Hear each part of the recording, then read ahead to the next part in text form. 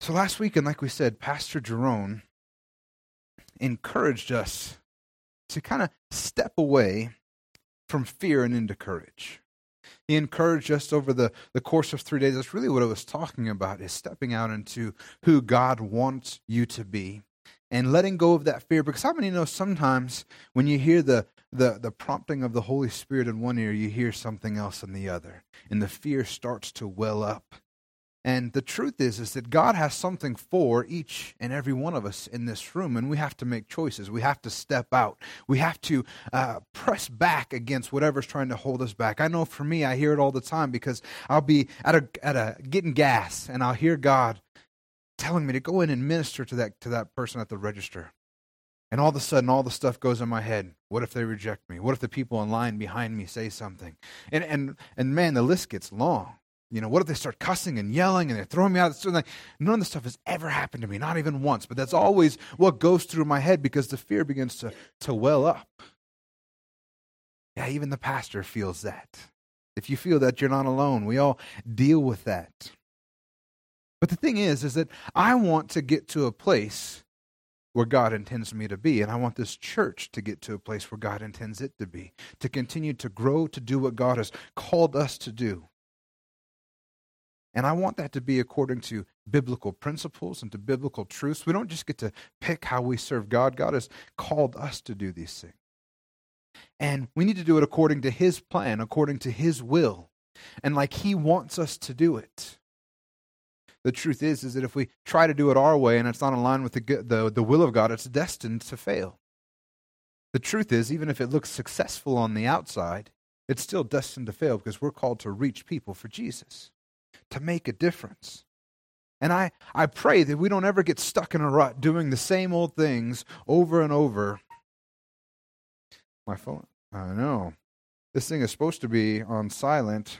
I have a program on here that actually shuts it off during service. It's scheduled. Apparently it's not working. Hallelujah. Praise God. You'll forgive me. What's that? Yeah. Hallelujah. Praise God. I don't want to get stuck in a rut as a church. Like I said, doing the same things over and over, not getting any different results.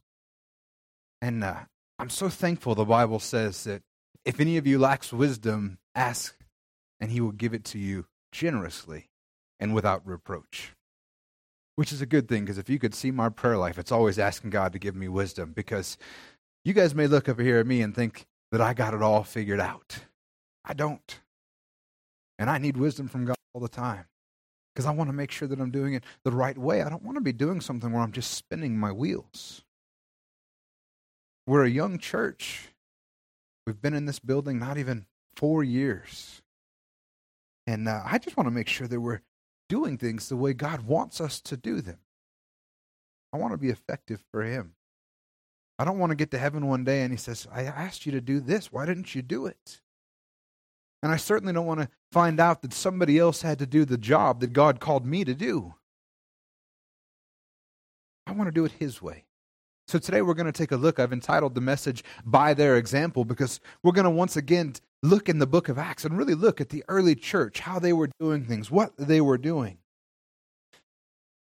The thing is that we can learn from the early church by their example, by the things that they did. And here's the deal. Times have changed. That happened 2,000 years ago. But you know, people haven't changed in 2,000 years. You can read the book of 1 Corinthians and look at what was happening in their city, in their town, and go, wow, that looks a lot like what's happening in the U.S. right now, because people don't change. The same sin, the same stuff we've been getting into people since the very beginning. Technology changes too. You might not have noticed that, but it does. And man, it is changing fast right now. And you think about it, the technology that we have, it makes it wonderful to be a Christian. Man, I've been watching a lot of, I think his name is Chris Turk or Steve Turk. I forget his first name. Is it Steve? He's a guy that's basically has this doctorate in apologetics. And he lays out the evidence for Christianity. And he has a bunch of different things, but he lays out the evidence that there has to be a God. And it's not stuff like, because the Bible says so. Now, how many of you know that Jesus told us that when he was talking to Thomas, he says, you see the wounds and you believe. Blessed are those who don't see and they still believe. But it doesn't mean there's not evidence out there. It doesn't mean your faith should never be based on the evidence, but it should certainly encourage and strengthen your faith. Because we still have to put our trust in him. Matter of fact, that's the problem the demons have, right? Because it says the demons believe and they shudder, but they don't have their faith placed in Jesus, in their God. They know he's real. They have no doubt. They all saw him at one point before they were cast down. And that's the thing, is that we live in a world now, and if you want to know where the evidence is for God, just put in Turek's name on YouTube, and you can watch his lectures. And he lays it out from a scientific standpoint. He talks about there has to be truth, there has to be a God. He looks at all these reasons and all this evidence that demonstrates that. You know what? 10 years ago, there'd be no way for you to know that unless you went to a college and you paid the money and you were fortunate enough to get to somebody teaching this stuff. But we have this information and everything at our fingertips. Because technology has changed. But you know what hasn't? People and then their need for a Savior. The biblical foundation, the foundational principles of reaching the lost and building Christ's church do not change no matter what the underlying infrastructure that we have. Matter of fact, it should make it easier for us. Because right now, you guys all know that I preach from a tablet.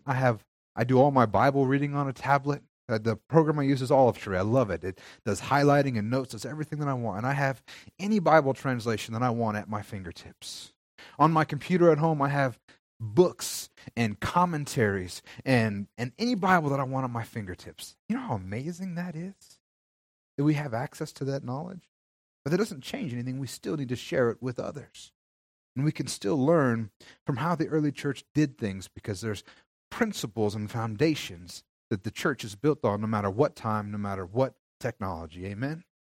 Let's go ahead and bow our head as we look into God's Word. Heavenly Father, we thank you for this day. Father, I thank you as we look at your Word today that we would be encouraged. Father, that we would be strengthened. Lord, as your Word says, if any of us lacks wisdom, that we would ask for it and you give generously without reproach. Father, give us wisdom as we move forward and how to better apply your principles, your truths in our lives so that we can be effective at reaching this city for the kingdom of heaven.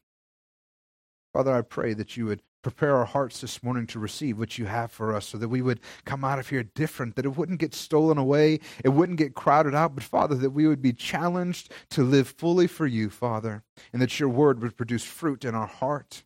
And we just thank you for that this morning. In Jesus' name, amen. Amen.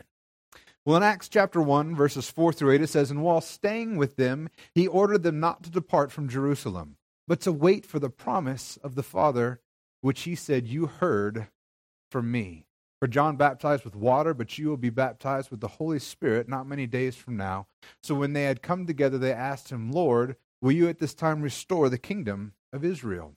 And he said to them, "It is not for you to know times or seasons that the Father has fixed by his own authority, but you will receive power when the Holy Spirit has come upon you. And you will be my witnesses in Jerusalem and in all Judea and Samaria and to the end of the earth." So the book of Acts continues where Luke left off. If you didn't know that, the book of Acts and the book of Luke were written both by Luke. He was a doctor, and really many people consider him one of the most accurate ancient historians, because as they keep comparing what they find and what they dig up in the desert and all the stuff they learn about history, they're finding that everything that he said, even the stuff that they thought was wrong, is actually true. This guy was an accurate historian. And what he's doing here is he's recapping the end of Luke here. And this is after Jesus' resurrection, but prior to his ascension. So if you guys don't know, when Jesus rose from the dead after 3 days being in the grave, he stayed on the earth for another 40 days before he ascended to heaven. And he spoke with the disciples. This is actually Jesus speaking to the disciples, and he tells them to wait for the promise. And this promise that he is referring to is the Holy Spirit. more specifically the baptism in the Holy Spirit, because it's not something I'll go too deep in today, but you can look, when Jesus came, he breathed on them and they received the Holy Spirit. So they'd already received the Holy Spirit unto salvation already. They had been made brand new. But he says, wait for power up above, and that's when the baptism of the Holy Spirit comes. So first you receive the Holy Spirit in you, but subsequent to salvation, you should be receiving the Holy Spirit upon you, the baptism of the Holy Spirit. And that's when he said you will receive power. Because you will receive power when the Holy Spirit has come upon you. Jesus said that we need this power, that we're going to receive this power. The early church required this power from the Holy Spirit to be successful. It required the gifts of the Spirit. That's why we see the gifts of the Spirit, speaking in other tongues, words of wisdom, words of knowledge, the interpretation of tongues, supernatural faith. These are all gifts of the Holy Spirit, and the early church required them to be successful. That's why he sent them. He said, you will receive power when the Holy Spirit has come upon you, and you will be my witnesses. They received this power so they could effectively be witnesses for Christ. And we're going to look today and see that actually when they operated in the gifts of the Holy Spirit, this power gave them the ability to make an impact greater than they could on their own with the people that they were ministering to. For the early church, operating in the Holy Spirit was not a luxury. It was a requirement. And it led to people being saved. It led to the church being built up. Actually, the gifts of the Spirit are to build and edify the church. That's what it says in 1 Corinthians 14:12. He says, so within yourself, since you are eager for manifestations of the Spirit, strive to excel in building the church. We have a responsibility to help build and edify the church and the people that are in the church. So the question we have to ask ourselves then, are we really any different from the early church? And I say that we're not. Times have changed. Technology has changed. But we're no different from the early church, because we are all still called to be witnesses to Jerusalem and all Judea and Samaria and to the ends of the earth. You see, when it talks about this, he's not talking about we were only supposed to witness to these three things here, to only Jerusalem and Judea and Samaria. I guess this one, to the end of the earth, applies to all of us. Because the end of the earth for them is the end of the earth for us. That means everywhere. But he says, hey guys, you're supposed to witness in Jerusalem. What was Jerusalem to the apostles? To his people. That was their hometown. We have a responsibility to witness here in the city of Marana, to share the gospel with people in the city of Marana. Get to know your neighbors. Get to know the people down the street. And I'm not telling you to go beat them with the Bible. That's not effective. But how about you make a relationship with them and begin to share with them what God has done for you, and look for that opportunity to minister to them. And then he says, also, not just your hometown, but in all Judea and Samaria. That's the region that they were in. That would be like us saying, you know what, go out and witness to the people in the city of Marana. But not just in the city of Marana. I want you to witness to the people in the surrounding areas, in Tucson, in Phoenix, but not just that, also the whole state of Arizona. And not just that, but even the country of the United States. And he says, but not just that, and to the end of the earth. Make no mistake, church, we're called to witness to everybody everywhere.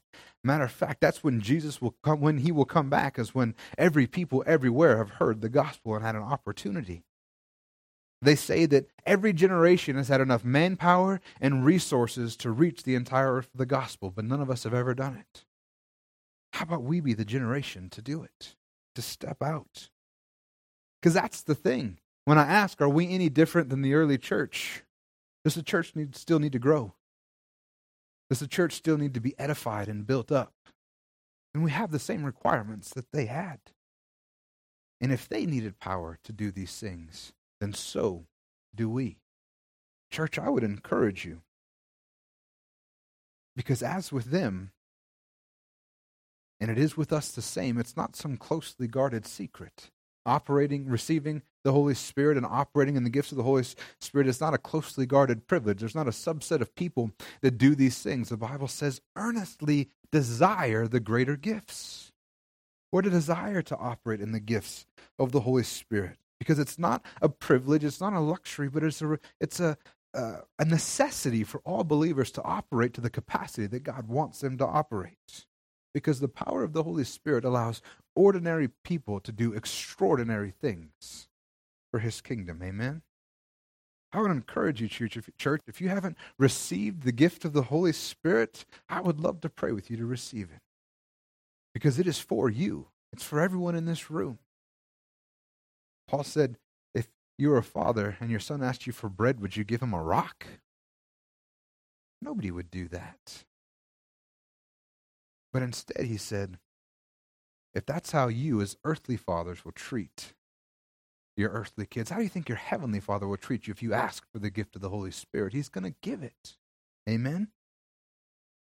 In Acts 2, verse 42, it says, another area I want to look at, the early church, it says that they devoted themselves to the apostles' teaching and to the fellowship, to the breaking of bread and the prayers. It says they were devoted.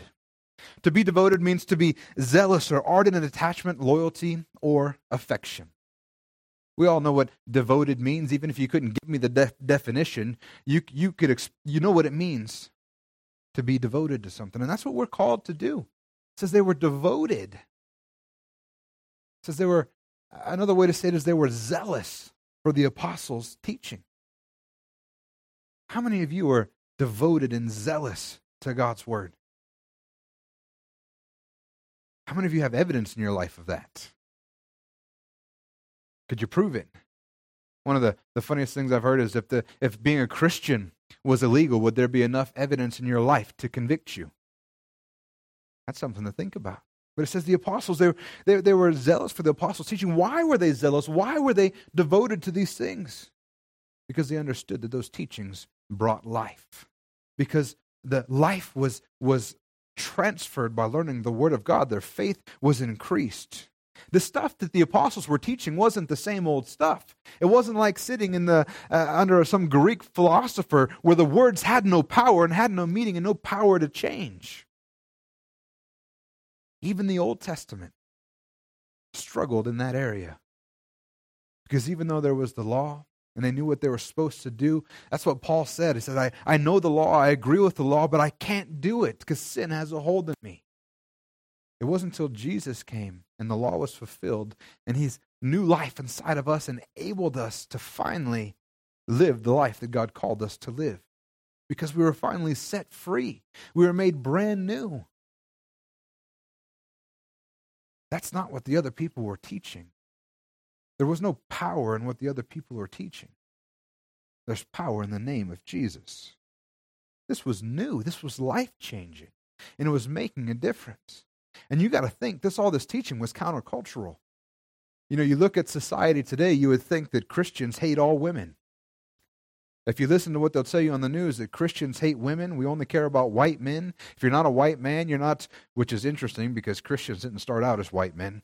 But if you look, Christians have done more from the days of the New Testament for women than any other group has ever done.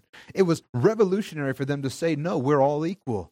Women, man, slave, Gentile, Jew, we're all equal. That was revolutionary. This is new stuff. And they weren't just jaded or going with the flow. So many people in the United States are involved in churches because it's what they've always done. They're cultural Christians. They're not real Christians. There's a video that I once watched many years ago of Chinese believers receiving the Bible. And they brought in this big pallet of the Bible. And these Chinese new believers, they were fighting for it. They all wanted to have their copy. And when they got it, they were in tears. And it was this amazing thing that I saw because I don't ever see that in the church. Most of us are willing to miss church, miss spending time on the Word because we got a cold or a slight headache. But these people, they were fighting over the Word of God because they knew it had power. And it was that they were in tears because they were so excited for what they had. That's the thing in the United States. It's a cultural tagline instead of an actual devotion to His Word. What kind of impact do you think we would have on this world if Christians actually showed the same devotion or zealousness for the Word of God as they did in the early church? people realize that you actually believe what you said you do instead of saying, hey, I went to church this Sunday, and then you live like the devil the rest of the week. And I'm not talking about being weird. I'm talking about just being passionate about the Word of God, living it out in your life. One of the, has anybody ever watched Arrow, the show Arrow? Anybody's ever watched Arrow? You've watched Arrow? Or what about Suits? Well, anyway, I don't remember his name. The show's not important. I was trying to point out the actor. There's a name, the actor in Arrow, his name is Damien Dark. He's Cahill in Suits. And you've probably seen him before because he's kind of an interesting looking man. He's got pretty much like platinum blonde hair naturally, and he's got these really light blue eyes. He's an interesting looking man. But what I loved about him, and he always plays a bad guy, which is interesting, or most of the time plays a bad guy, and he plays a very good bad guy too. But one of the things I found out about him was that he was a Christian, and he was asked, one of his stances is he won't kiss another woman in acting. He won't do it. He doesn't do sex scenes. He doesn't do any of those. So he won't even kiss a woman that is not his wife in these movies. And he's made him one of my favorite actors just because of his personal stance on his convictions, because he's living the life that when people ask him, oh, you're a Christian, but why do you do this stuff? Matter of fact, they've even asked him, well, if you're a Christian, how do you tell your kids that you're doing this this awful stuff? You're the bad guy, you're killing and all this stuff, but you won't kiss another woman. He said, the thing about acting is that when we're killing somebody or doing something in a movie, they're not actually dying. It's all pretend. So, but you can't pretend to kiss someone. And I love that he stands for what he believes, and no one doubts. Matter of fact, he says that there's been many times he's been passed over for positions. He's lost a lot of work because he stood for his convictions. Mike Pence is another one. We're living in a society now where they made fun of him that he wouldn't have dinner with another woman without his wife there. Yet we're going through a Me Too movement right now where every single man is being called to question, and rightly so. If they're doing these things, rightly so. But then they laugh at him for putting stuff in place that not only could he not be falsely accused, but that he could never succumb to any kind of temptation. There's no opportunity. They make fun of him, but then they want to, when stuff does happen, they pull people over the coals. But I love that he stands up and says, no, I'm a Christian. I believe this, and this is how I'm going to live my life. I don't think that's weird. I would say that's being zealously devoted to the teachings of Christ.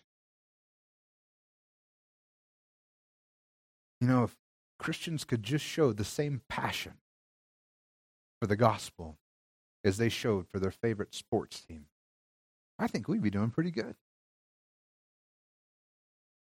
It goes on to say that they were also devoted to the breaking of bread. That just means they got together and ate. It's one of the things that was really a big focus of this church when we first started. We used to have lunch right afterwards. I put on like 30 pounds in 2 years because we were devoted to breaking of bread. Hallelujah. But the thing is, it's not about the food. It's about getting together and getting to know one another, being a family. That's why we're called Living Hope Family Church, because we're a family. And that means a couple of things when you're a family. One, it means you actually get together. You get to know one another. And I want to tell you right now, as I look out, I'm seeing more couples and more, not just couples, but people getting together with one another than we've ever had since we started this church. And it blesses my heart so much to see that people are developing relationships and not just seeing each other on Sunday morning, but actually getting involved with one another. Because that's what we're supposed to do. We're supposed to get together. Be devoted to being a family. So one of that means we get together. You know what else being a family means? How many of you guys got siblings?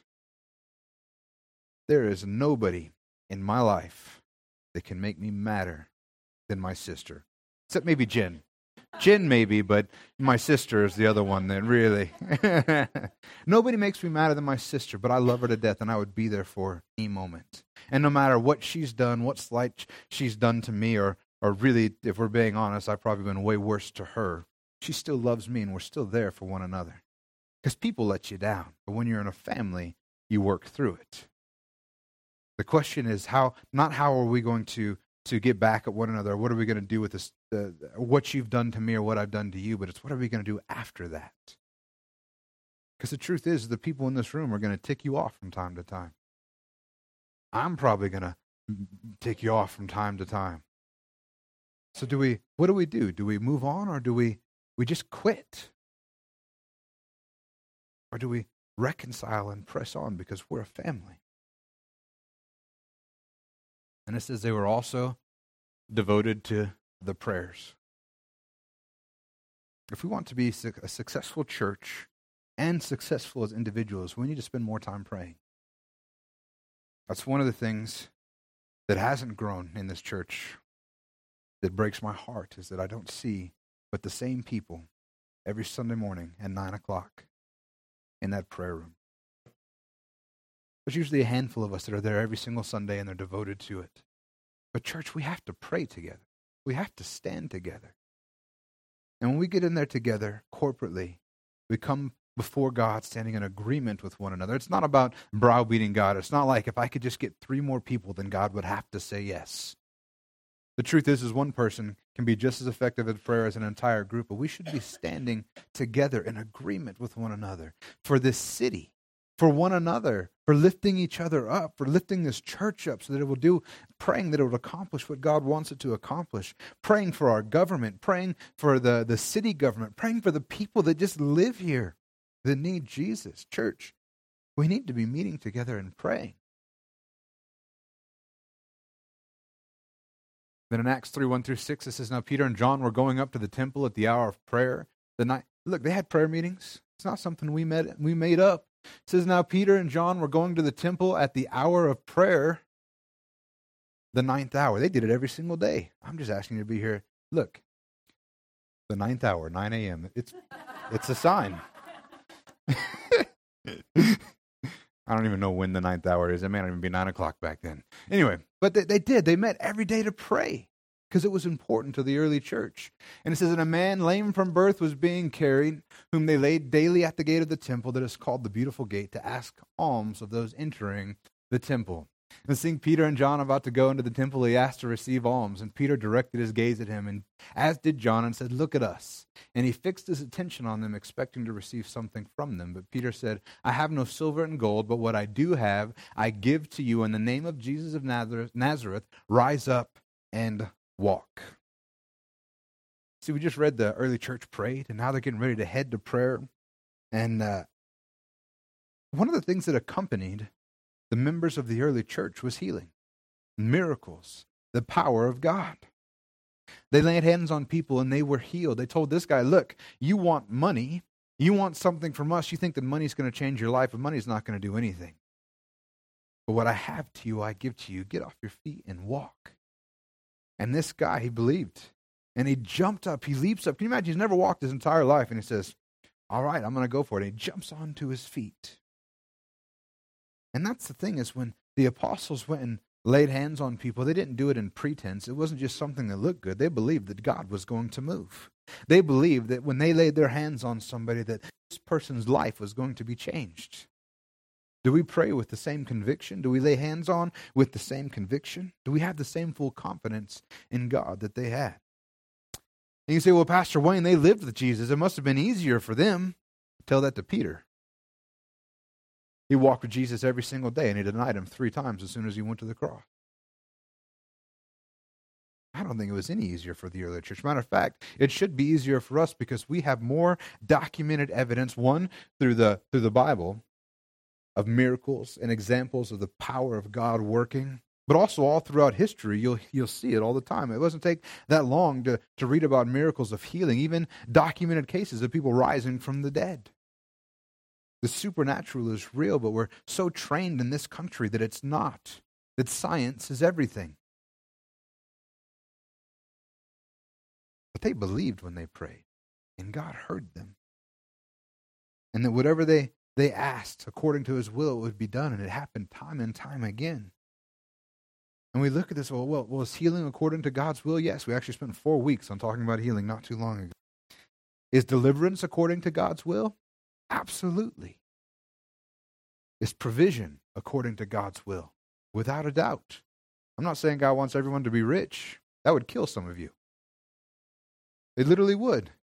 If you can't handle a little bit of money, what do you think you're going to do with a ton? That's why so many people that win the lottery end up bankrupt again or end up addicted to drugs and doing all kinds of stupid things. One of the things Joseph mentioned today, he said, the blessing of the Lord makes rich and adds no sorrow to it. Those people that won the lottery, was that a blessing?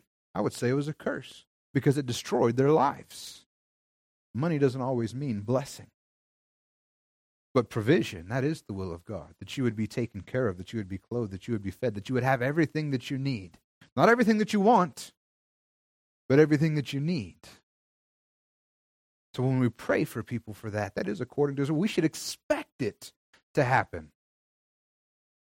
Sometimes I think that when we're praying, we should be going, God, why hasn't this happened yet? Your word says that if I lay hands on the sick, they will recover. God, your word says that if I trust you, that I'll have enough for everything.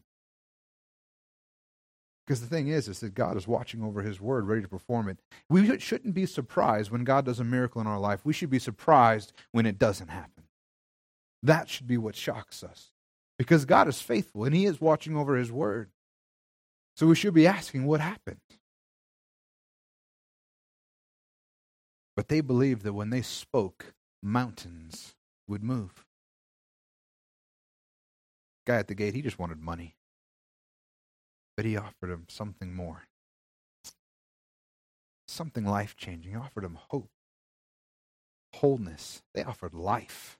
Tell you what, that is so much worth so much more than a few dollars in the bank. And this wasn't something that happened occasionally.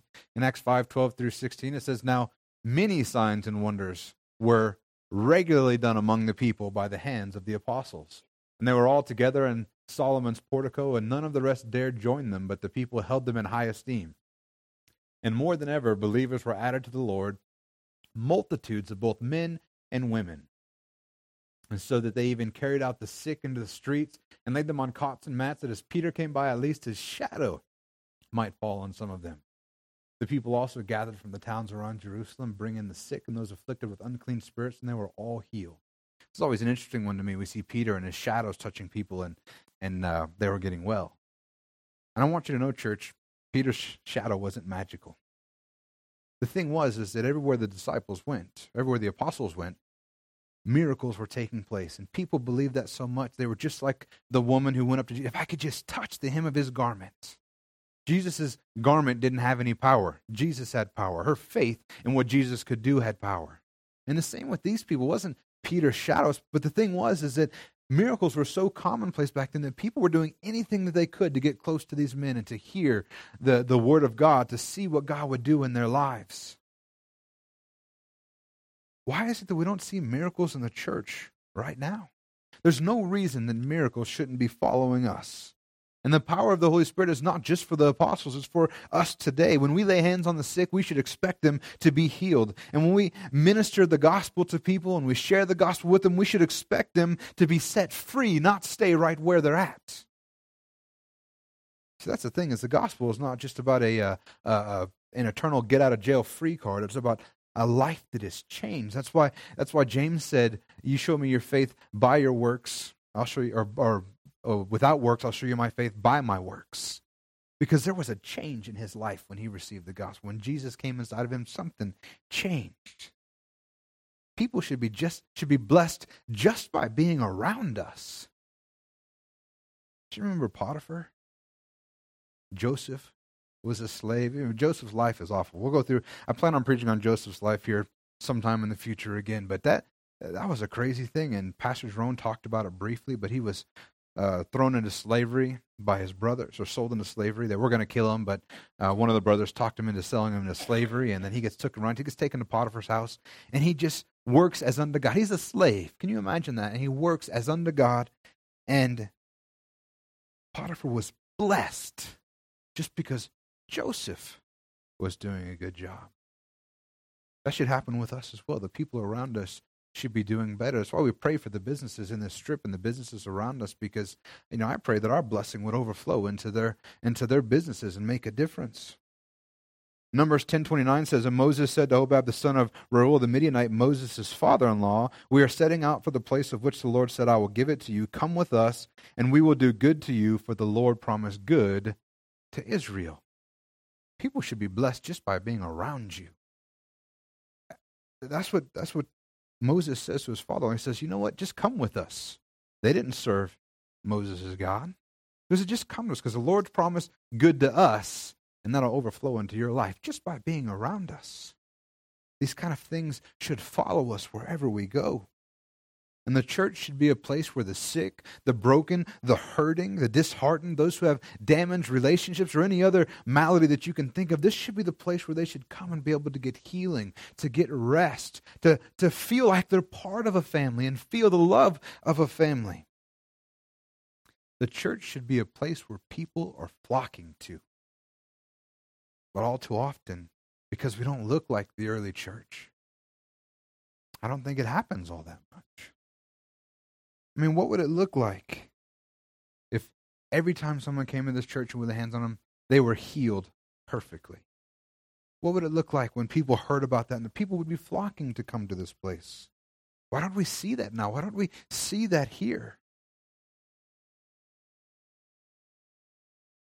I think many of us live our lives as part-time Christians. And I'm not pointing the finger at anyone at this room any more than I'm pointing it at myself, because there's certainly areas in my life that I want to grow in and improve in as well. But why don't we see healings all the time? And I praise God we have seen some in this church. God's touched people's lives. We've seen amazing things happen.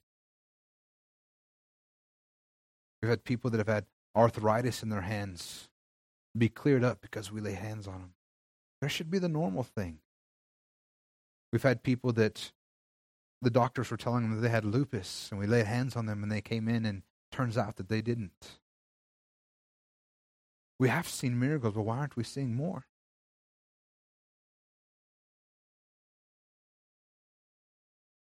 In Acts 4, I'm running out of time. This wasn't supposed to take this long. Hallelujah. Acts 4:17-21 says, "But in order that it may spread no further among the people, let us warn them to speak no more to anyone in his name." So they called them and charged them not to speak or teach at all in the name of Jesus. But Peter and John answered them, whatever it is right in the sight of God to listen to you rather than to God, you must judge. For we cannot but speak of what we have seen and heard. And when they had further threatened them, they let them go, finding no way to punish them because of the people, for all were praising God for what had happened. One of the things I think about is, why are signs and wonders so important? Why did Jesus say they would follow those who believe? Because I think it opens doors for us to minister. And I realize that it's true that no signs and wonders are going to save anybody. People aren't going to get saved because we had a miracle happen here. But it opens a door for them to show up, that we can share the gospel with them. This is right after that man that Peter came to, and he says, I don't have money or gold, but what I have I give to you, stand up. So this is a few chapters later. But what happened is the legal authorities at the time, they pulled them in and said, you need to stop doing this stuff. You need to stop preaching. You need to stop sharing this. And the response was, who should we listen to, man or God?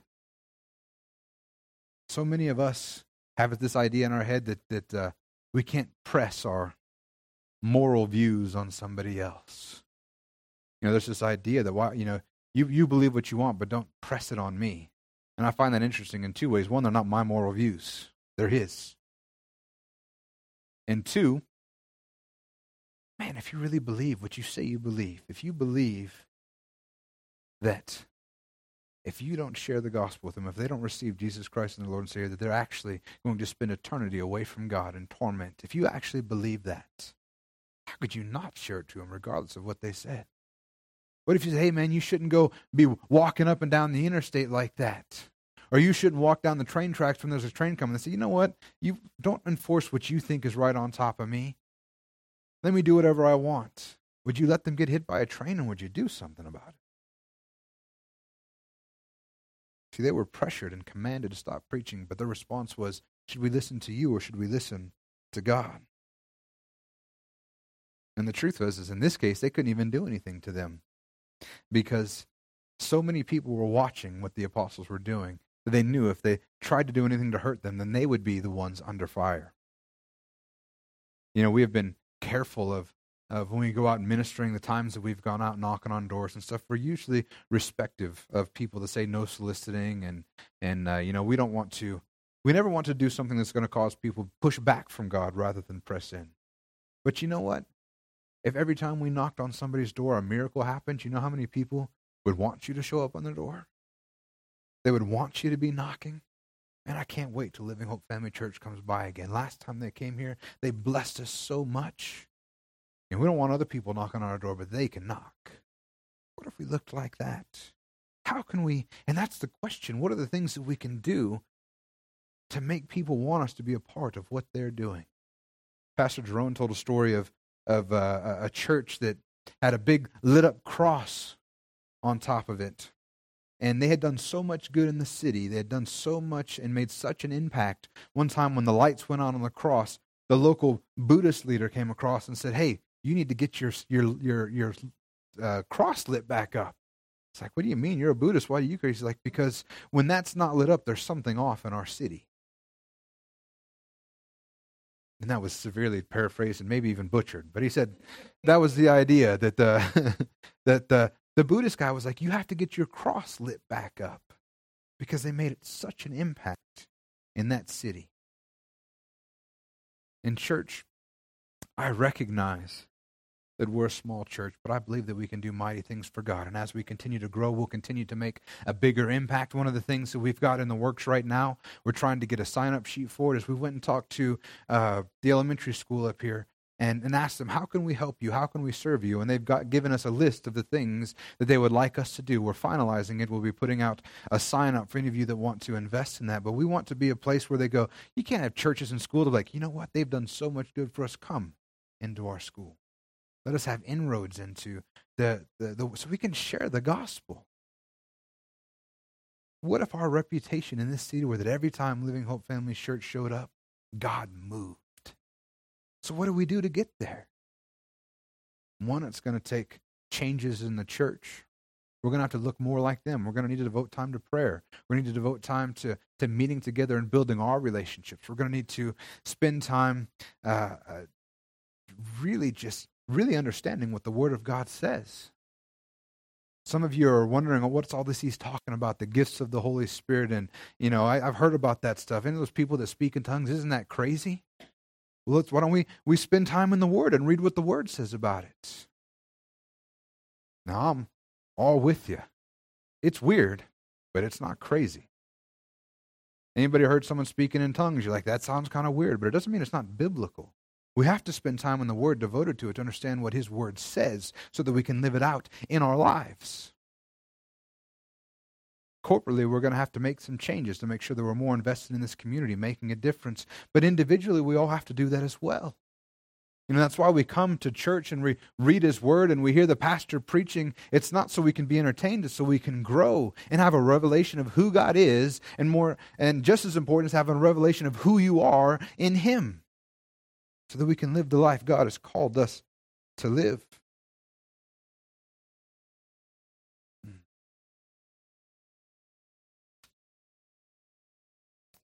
Church, and we're going to shoot forward a bunch here, and there's more I wanted to say, but we're running out of time.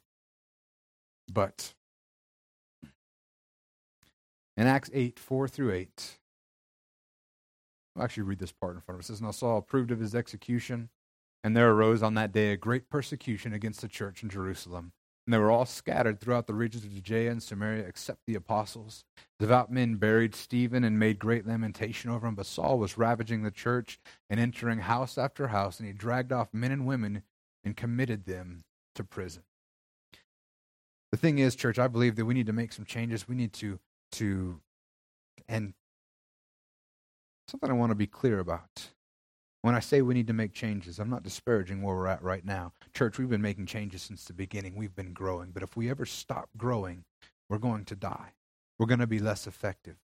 So when I get up here and I'm preaching to you saying we got to make some changes, we got to grow, I'm not saying that you're screwing up right now, that you're not in the right place right now. Because, church, I've watched you guys grow, and I'm so proud of everyone in this room as they've grown closer to Him and they're walking out in His life. But it doesn't mean we can ever stop moving and stop growing and stop doing more, because we have so much to do for the kingdom of heaven. And we need to continue pressing on. We need to continue growing. We should all have a hunger inside of us to improve every single day, to be more of what Jesus, because none of us have reached the stature of Jesus, right? And He's the plumb line, because we're supposed to read the stature, be at the stature and measure of Jesus Christ. Is that the right word? It sounds weird in my head. Is it stature, right? All right, sorry. But that's our measurement. That's who we're supposed to live, and none of us are there yet. Paul said he hadn't attained it yet. If Paul hasn't attained it, I know we haven't attained it. So we're still growing towards something.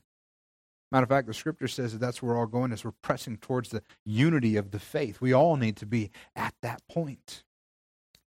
But as we do that, as we grow, stuff is going to come against us. The early church was trying to get going, and Saul and all the religious leaders at the time, they were dragging Christians out of home. They were killing them. They were putting pressure against them. You remember Stephen, who started as a guy who was just feeding the widows, and then he grows, and he increases, and he ends up doing miracles and signs and wonders and preaching the gospel, and they killed him for it. Because he was moving forward, but opposition is always going to come against us when we try to do something for the kingdom of heaven. Don't be unaware of that stuff happening. I've talked to members in the church right now as they've said, you know what, we're going to get involved more, we're going to be there, and they begin to see it already. Sickness hits their household, stuff comes against them.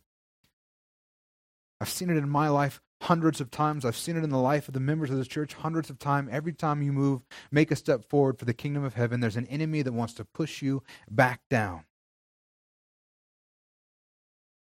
And the funny thing is the devil's going to try to use stuff to push you down, but the Scripture says that everything works together for the good of those who are loved by God and are called according to His purpose.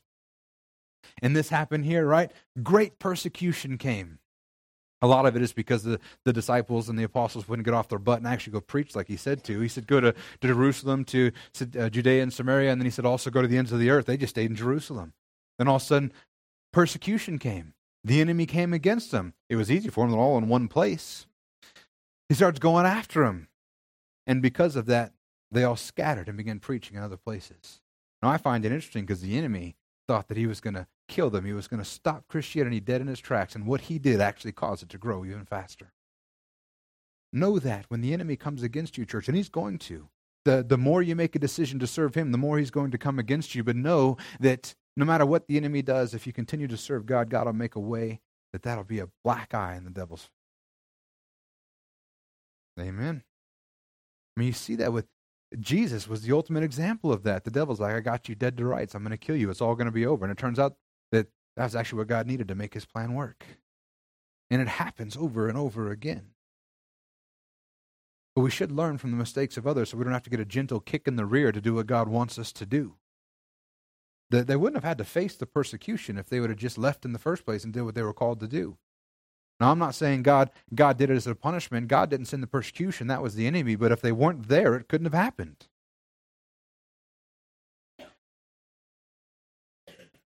And then continue on in Acts 4-8, this is what it says. Now those who were scattered went about preaching the word. Philip went down to the city of Samaria, proclaimed to them the Christ, and the crowds with one accord paid attention to what was being said by Philip. And when they heard him and saw the signs that he did, for unclean spirits, crying out with a loud voice, came out of many who had them, and many who were paralyzed or lame were healed. So there was much joy in that city. Philip was one of my favorite characters in the Bible. Because one of the things that people will say, and I didn't have a lot of time, I had to skip a bunch of stuff, and I'm still going long, and I apologize, bear with me, but one of the things that people will say is, no, the gifts of the Spirit were just for the apostles. Signs and wonders and miracles were just for the apostles. And I say, really? Because there's a lot of evidence otherwise, and Philip is my favorite example of that. Philip, not an apostle. Philip was actually one of the ones that when the apostles were supposed to deal with the feeding of the widows, he said, you know what? We have to do what God called us to do, to teach and preach the word of God. So bring up, I think it was 12 men to go ahead and feed these widows. And they went and picked out these men to feed them, and Philip was one of them. And Philip said he started just serving a bunch of widows that didn't have any food. If you want to be effective in the kingdom of heaven, you don't have to be a preacher. Sometimes you can just do the little things. And the great news is if you're faithful with little, then you'll be faithful with much, and God will raise you up. So he goes from a lowly kitchen worker to going down here. It says he went about preaching. Philip went down to the city of Samaria and proclaimed to them the Christ. And then with the crowds with one accord paid attention to what was being said by Philip. He went from a server to a preacher. And not only that, he was casting out demons and unclean spirits. He was healing the sick. The lame were walking. The paralyzed were walking. He was doing amazing things. Because the signs and wonders followed him. He was operating in the gifts of the Holy Spirit and in power, and he wasn't an apostle. He was just a guy that said yes. He said, what do you need me to do, Paul? I'll do whatever you need me to do. I need you to serve these widows. Those widows? Yeah, those. All right, I'll do it. And he did whatever he was asked to do. Because he had a servant's heart, and then God used him in a mighty way to impact an entire city. It says there was much joy in the city when men and women did what God called them to do. When we step out, church, we'll see an impact in the city like we've never imagined. If we'll do those things, let's look at the early church that devoted themselves to teaching, to prayer, to fellowship. We can do that.